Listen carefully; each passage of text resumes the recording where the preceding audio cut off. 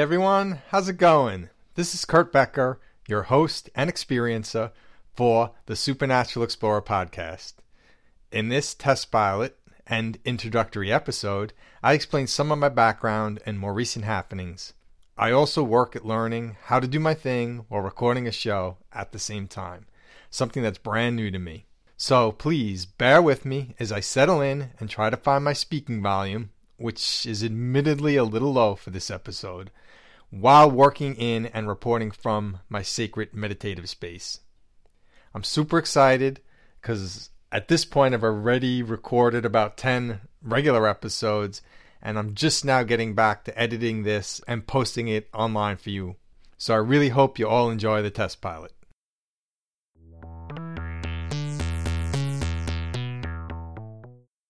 Hey everyone, this is Kurt, and this is the test pilot episode of the Supernatural Explorer podcast, which makes me the Supernatural Explorer. But I'll get into more of that later, because if you're new to this kind of stuff, or just maybe considering whether you want to check this stuff out or not, let me go scientific first, explain a little of my background, try and get you on board and show you that I'm scientific minded, I'm spiritual minded, but I'm also supernatural minded. So my background is I'm a Reiki master of 18 years. All the Reiki is we have these electric impulses running through our body, and wherever there's any kind of electric current, like the impulses and flows going through our body, there is a magnetic field that surrounds that. That's science. And if you do something to the field, it affects the electric flow. If you do something to the electric flow, it changes the field. So they're interactive. Now, also scientifically, this magnetic field that comes off of an electric current goes out into infinity, as far as they can tell. So let's even cut out infinity. Let's even go as big as our solar system, or even smaller, something more reasonable. It only emanates out to our planet.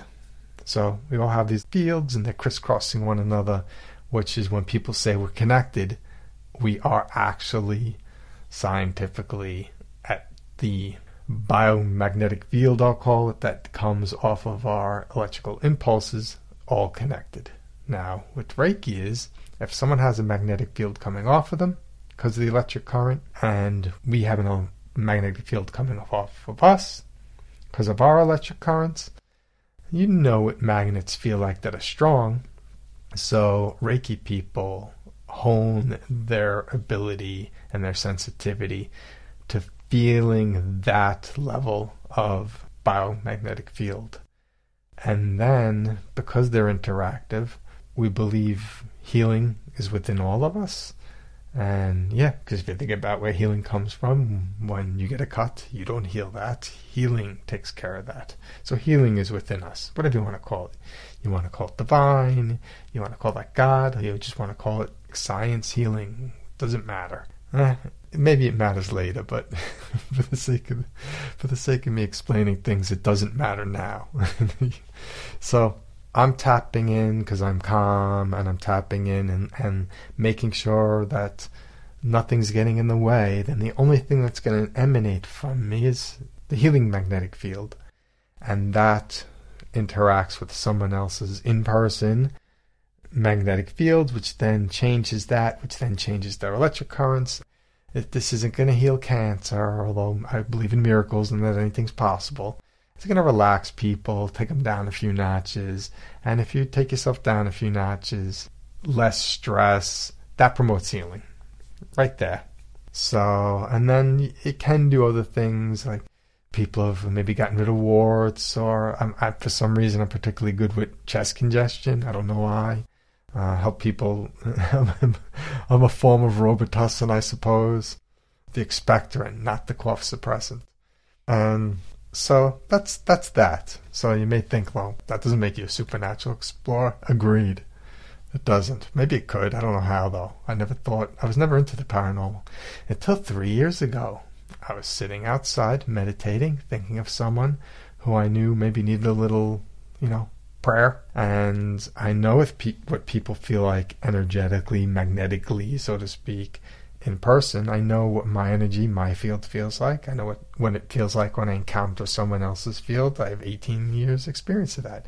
At this point, 15 years experience of that. And I'm sitting and I'm thinking of this person, and all of a sudden I feel my heart, but I feel their heart too. And I just feel another heart with my heart. If you have 15 years experience with anything, you know what the energy of stuff feels like. So I feel her heart with my heart. And I'm like, wow, that's interesting. And I remember looking at the time, say it was 4:30. It was confirmed later that the person woke up at 4:30 in the morning to odd sensations. So that's, wow. That catches my attention. That is pretty supernatural. Right around that time, I'm not going to jump too far ahead. There's a lot of stories between that moment and this moment, but there's plenty of time for that. Let's just say I spent 3 years honing those gifts. And what are those gifts? When I think of somebody, something, somewhere, I can feel the energy.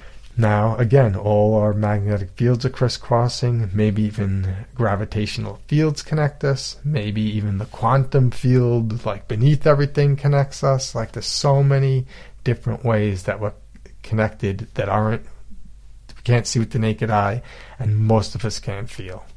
But we're all affected by it, for sure. So I found myself interested more recently in Sasquatches and ETs, UFOs. For those of you who are interested in UFOs at all, you may or may not already know this. There's a Dr. Stephen Greer. He led people coming forward, high-ranking government officials coming forward, people in the know, legitimate people coming forward and talking openly about, like, yeah, there's UFOs. We got radar data. We got video footage. Like, we know what's ours and what's not ours, and what's possible by us and not possible by us, and here's what we saw, and here's what happened, and da-da-da-da-da. And the good news is the ETs are peaceful. They're actually, I think, here to help us, and I think they're looking out for us, making sure we don't blow ourselves up, blow up the moon or anything like that, like nuclear weapons. They're like keeping an eye on us. Probably, I'm going to guess, half out of concern, half out of like, oh, what are these guys up to? Better keep an eye on them. But Dr. Greer believes, and I believe, they're older, wiser brothers and sisters here to help us.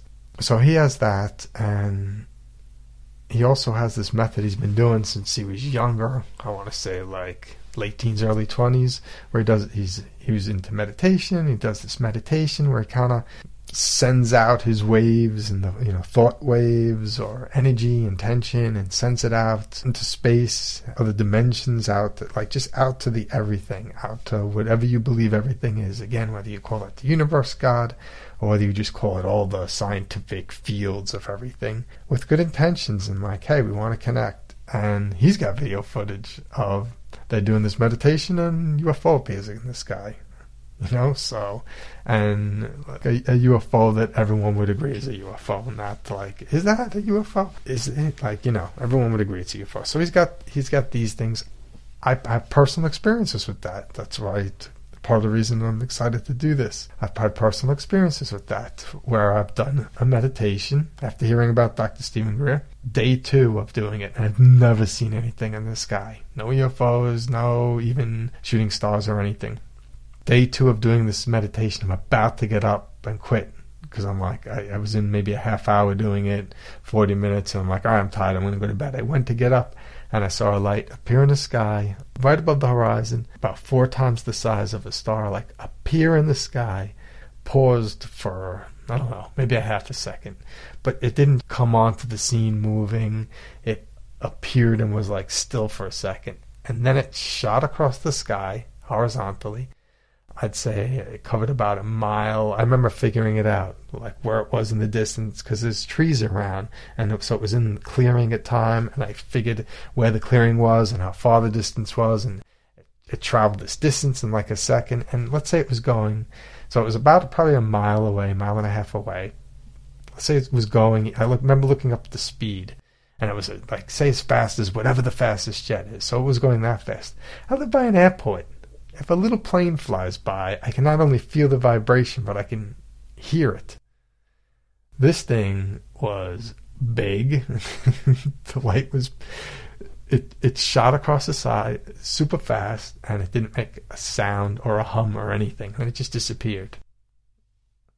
That was the day 2 of these meditations, and people are having these experiences all over the place. Probably cooler than that. And then I did that meditation for 30 days, didn't see anything else. And I had another cool experience that I'll talk about some other show.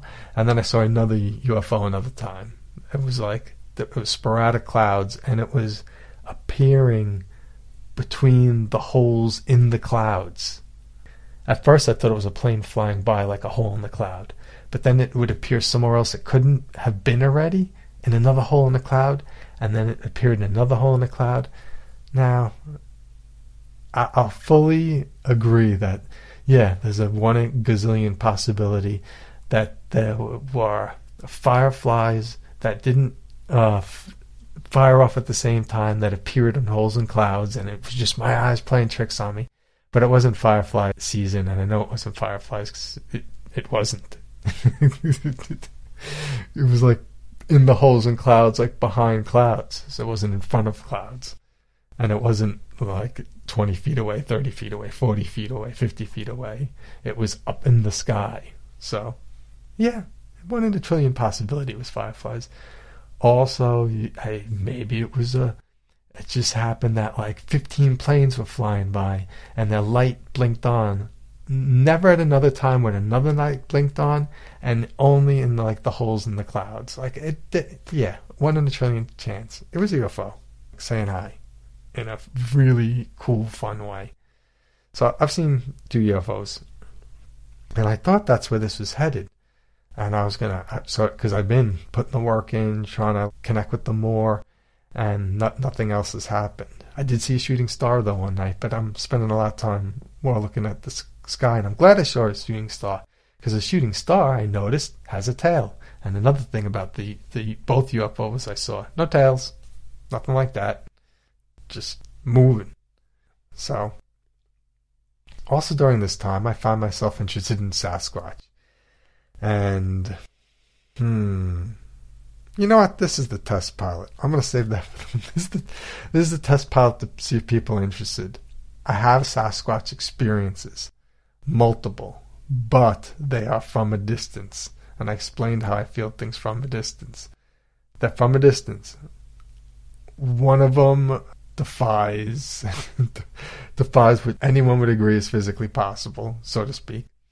And so I've had these experiences, and then, so much. There's so much to share, so much that I want to explore. Before I go any further, I want to give a shout out to Dylan over at Paranormal Thoughts. He gets dual credit, one for introducing me to all things paranormal, because I wasn't really into the paranormal that much, and listening to his podcasts, I enjoy them. I enjoy the way he talks about things. I enjoy when he has people on.